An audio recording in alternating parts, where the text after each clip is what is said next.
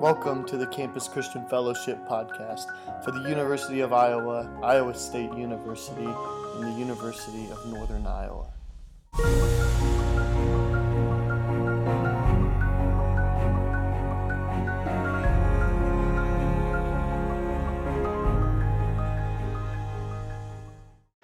All right, so tonight we're going to be going through 1 Corinthians 5 and 6. We're going to be covering a couple verses from there, but I kind of wanted to hit upon the ones that are, let's call them the most controversial, let's call them the most maybe even used out of 1 Corinthians, or I should say misused out of 1 Corinthians. Again, our theme for 1 Corinthians is that of a new lens, that what Paul does is he applies the gospel lens to each part of each one of the issues that the Corinthian church is facing. So he says, here's your problem, let's look at it through the lens of the gospel, and let's see what Jesus is speaking into this problem. And so that's what we're doing tonight with all these different issues and things that happen within 1 Corinthians. And tonight, we're talking about sex. Because there's sexual immorality in the church in Corinth. It actually starts off, let me just kind of give you a little bit of background. Paul starts off kind of taking the church to task because they have this incident where essentially there's a guy who's decided that he should sleep with his father's wife. It doesn't say that it's his mom, so I'm assuming there's it's a stepmother, which is still profoundly icky. And I think everyone across time recognizes that that's icky. Except the Corinthian church, for whatever reason, it doesn't give all the other context or things that are happening with this relationship. But the Corinthian church is celebrating that this guy has taken away his father's wife. And Paul's like, guys, that's wrong. People shouldn't be doing that. Even the culture around you that has all kinds of problems with sexual immorality realizes that this is wrong. So clearly, this is wrong. You guys should change some things about that. But in the process of talking about that, he kind of also brings up some other issues. And then there's this passage in 1 Corinthians 6, 9, and 10, which is one of those ones, like I said, that is maybe the most often misused out of 1 Corinthians. Or do you not know that the unrighteous will not inherit the kingdom of God? Do not be deceived, neither the sexually immoral, nor idolaters, nor adulterers, nor men who practice homosexuality, nor thieves, nor the greedy, nor drunkards, nor revilers, nor swindlers will inherit the kingdom of God. So maybe you've seen this text on a sign. Maybe you've heard it yelled at someone and being told that they're going to hell because of this set of verses. But there's some problems with that. Which, by the way, I'd say this is most often used to condemn homosexuality and say that members of the LGBT community are going to hell, even though there's a whole lot of other people on that list that, according to that interpretation, are also going to hell. Yet we don't seem to emphasize those when we put them on signs, when we yell them at people. We kind of just stick to this one thing that really wants to be focused on. One set of the problems. Another problem is they're missing out on the context of where this verse occurs, of what's going on, the other verses that are around it within 1 Corinthians. And I also kind of want to point out, not inherit the kingdom of God, I don't think that phrase equals go to hell. Because there's something about the kingdom of God that we have this mistaken assumption about. That the kingdom of God is only about this future eventuality known as heaven. Sometimes this phrase is also referred to as the kingdom of heaven, depending on the writer. They'll say kingdom of heaven or kingdom of God. But Jesus, when he came to earth, he ushered in the kingdom of heaven, the kingdom of God. It's when he comes on earth, it's one of the first things he begins preaching, is the kingdom of God is here. It's at hand. It's now. And if it was now, when Jesus was on earth 2,000 years ago, I think it's still now. So the phrase inherit the kingdom of God, I think might actually be referring to something a little bit more here and now than this eternal destination heaven thing. I don't want to say that I don't believe in heaven or I don't believe in hell. That's not what I'm saying with this. But what I am saying is I'm not sure if this passage is talking about someone's eternal destination when it makes this statement. But I'm going to come back around to that because there's some other things that I kind of want to clarify and help out. Let's add a little bit of context, like looking at verse 11, the verse that goes right after this, where Paul says, "And such were some of you, but you were washed, you were sanctified, you were justified in the name of the Lord Jesus Christ, and by the Spirit of our God." Verse 11 shows that I think this passage is actually trying to serve as a reminder of the grace that the Corinthians have received. It's not being used as a passage to preach condemnation on a group of people, but to remind a group of people of the grace that they received in Christ. So using it as a passage of condemnation is probably the opposite of the intent of Paul in writing this. He wanted to show and share grace with people, not condemnation. And then we can also add in a little bit more context, like just the chapter before in 1 Corinthians 5:12-13. For what have I to do with judging outsiders? Is it not those inside the church whom you are to judge? God judges those outside. Purge the evil person from among you. So this is closing out that passage where he talks about the sexually immoral person within the church. And some of his advice was, you should cast him out of your fellowship and then have that. And hopefully he'll learn from his lesson. Hopefully he'll want to come back. He'll change his ways, those kind of things. It's a way to address a sin issue inside of the church. And he says that's like the decision that you're supposed to make. That's the thing that you're supposed to do. But he says, if you were to completely stop associating with those who are sexually immoral or sinful or anything like that are outside of the church, then you don't get to share Jesus with people. And that's not your job. Your job is to share Jesus with those people and not to judge them. And so that's when he says here, what have I to do with judging outsiders? That also means that then using 6, 9, and 10 to judge people outside of the church is going directly against what Paul just said the chapter before. We're not supposed to be judging those outside of the church. We do have some freedom to do that inside of the church, but not outside. And that's how that verse is most often used. And that also reminds us then that 9 through 11, that passage that talks about grace, is written to people inside of the church. The point of it is, I think, to specifically say, this is what grace looks like. You guys had all of these sin issues before, but you've been washed, you've been sanctified, you've been justified, you have grace. So there's still a question, though, of why does the Bible have the standard that it does for our morality? Why does God care? Why do we have to keep this moral, sexual ethic that the Bible describes? Well, we're going to get there, but this comes from, I think, the fact that God calls us to be holy. And so I'm going to pull some verses from 1 Peter, which I know is not the book that we are studying this semester, but I think it's still a really good book to study. And so I think these verses have some good things to say in relation to this and will help us transition to our next text. So 1 Peter 1:14-16 says, as obedient children, do not be conformed to the passions of your former ignorance, but as he who called you is holy, you also be holy in all your conduct. Since it is written, you shall be holy, for I am holy. And a big point of emphasis, the word holy, sometimes we define it as being perfect, which is a really lousy definition. To be holy means to be set apart. Okay, and then 1 Peter 2:9 and 10, same book, just the next chapter. But you are a chosen race, a royal priesthood, a holy nation, a people for his own possession, that you may proclaim the excellencies of him who called you out of darkness into his marvelous light. Once you were not a people, but now you are God's people. Once you not received mercy, but now you have received mercy. By the way, this is one of those passages that just kind of gets me excited. I always, as I'm reading it, I just kind of feel this energy that's just oh man, this is the kind of stuff that we have with God in us and everything like that. But the point that Peter's making with these passages is that our call is to be holy, our call is to be set apart, and that we are a priesthood. We are God's people, and as such, we are to be a priesthood. So the question then is, what does it mean to be a priest? And this is not Catholic Church priest.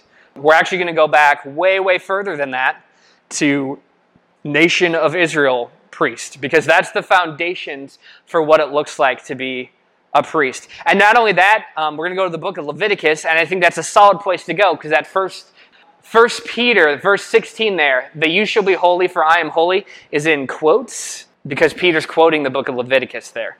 So that's one of the reasons why we're going to Leviticus. Also because Leviticus is the guidebook for how to be a priest. It's actually really cool stuff, even though Leviticus is maybe a book you haven't read in a while or heard of. All right, so let's jump into Leviticus, and I'm just going to read from you 18:1-5, because I think this gives a nice summary for the things that we're going to talk to. But in some ways, I'm giving like a 5-minute survey of the entire book of Leviticus. So hold on to your hats and maybe other things. It's going to be fun. All right. And the Lord spoke to Moses, saying, "Speak to the people of Israel and say to them, I am the Lord your God. You shall not do as they do in the land of Egypt where you lived, and you shall not do as they do in the land of Canaan, to which I am bringing you. You shall not walk in their statutes. You shall follow my rules and keep my statutes and walk in them. I am the Lord your God. You shall therefore keep my statutes and my rules. If a person does them, he shall live by them. I am the Lord."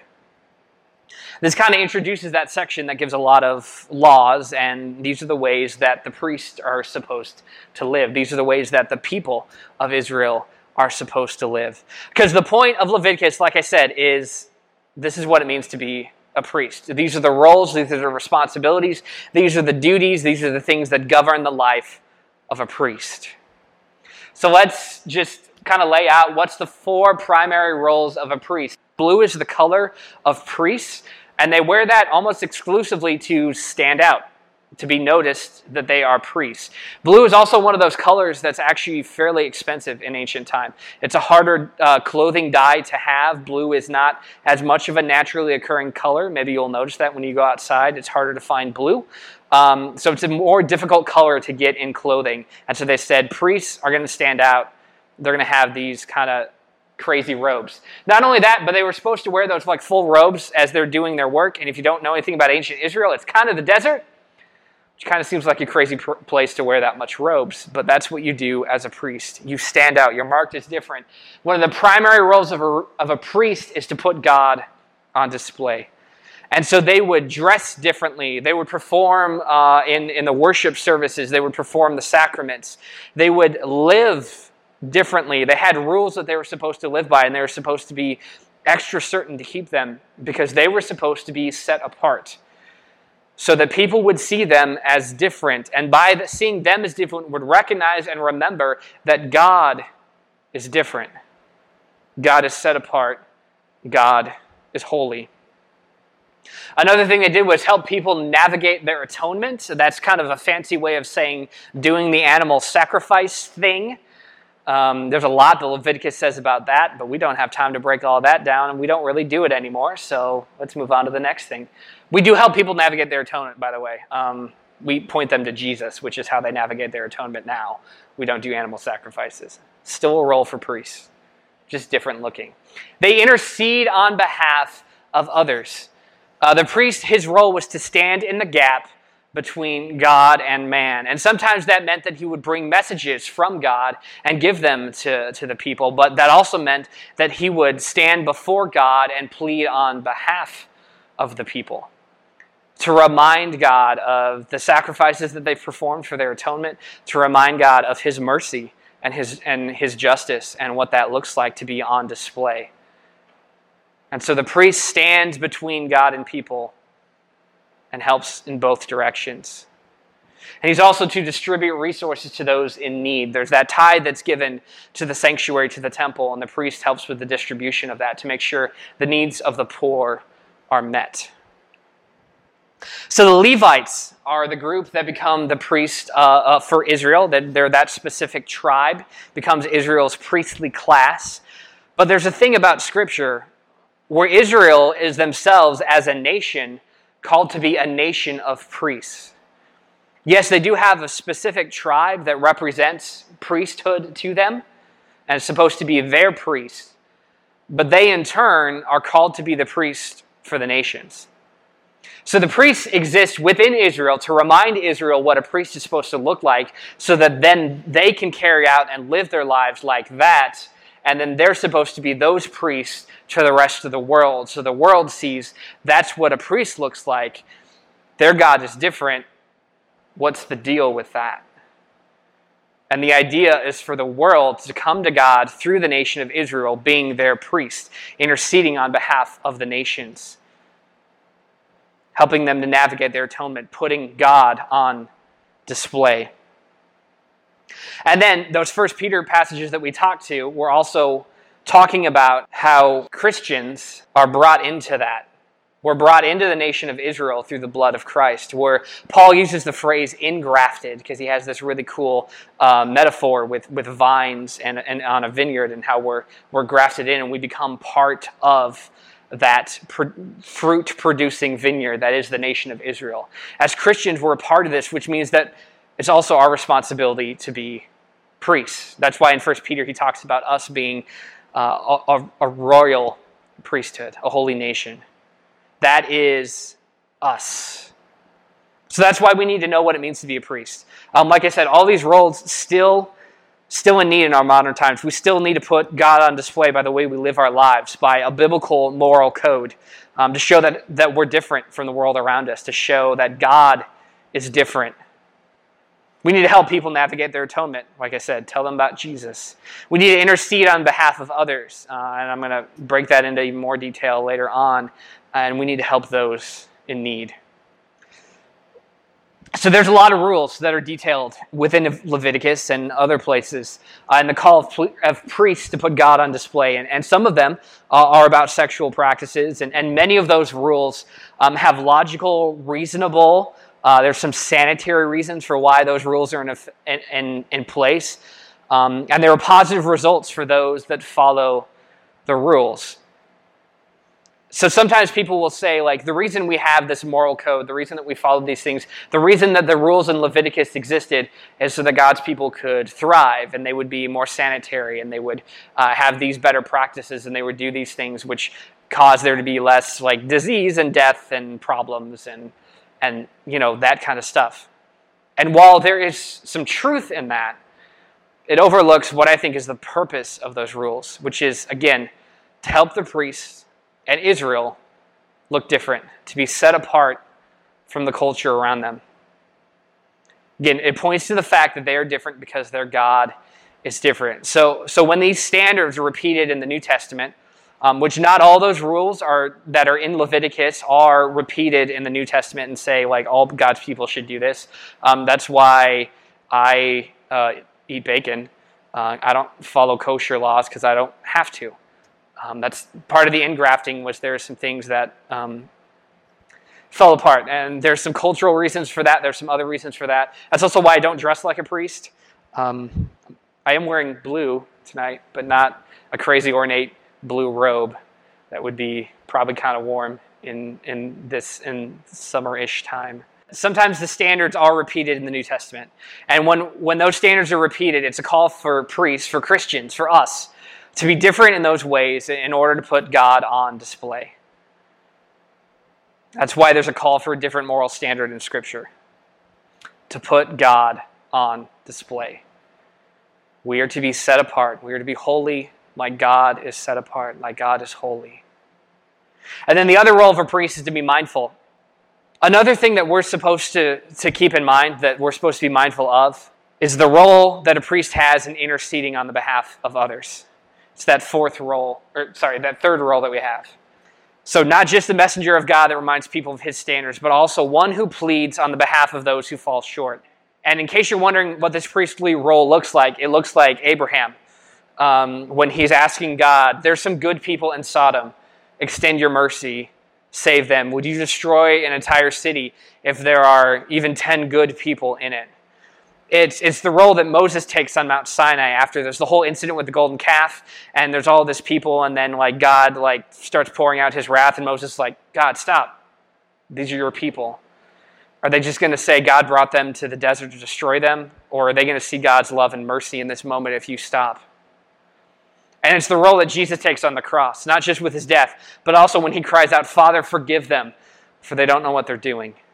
That's the priestly role that we should have. Not to be shouting at others that they're in judgment for their sin, but to be telling them of God's grace, while also asking for God to overwhelm them with his mercy, so they may know his love as we do, and enter into that love with us. So, my advice is when you hear this controversial passage of 1 Corinthians 6, 9 and 10 being yelled at passersby on campus, or simply as a reference on a sign saying such and such goes to hell, remind yourself that this passage is a call to the church.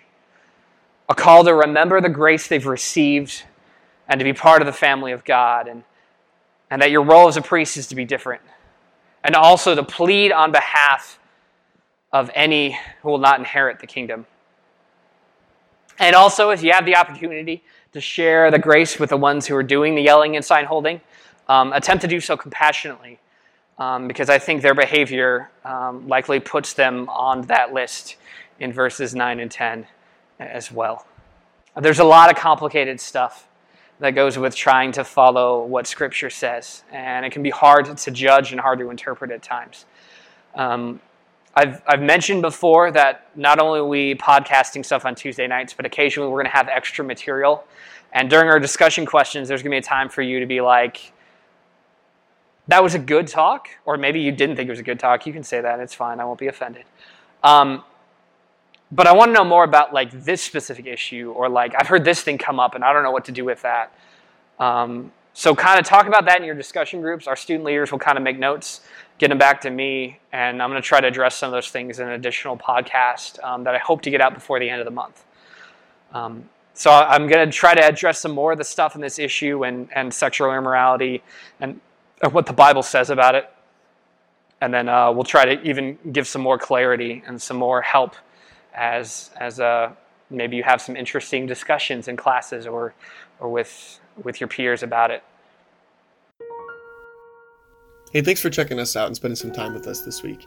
Quick reminder, if you're a student at Iowa State, University of Northern Iowa, or University of Iowa, we would love to connect you with a campus minister, so reach out to ccf.uiowa@gmail.com and we will make sure we get you connected. Be sure to specify your school in an email. Additionally, if you have questions about anything you've heard today or anything that's on your mind, we would love a chance to answer that here anonymously, so you can also just drop a line there. Again, that is ccf.uiowa@gmail.com. We hope you have a great week, and please know that we are praying for you.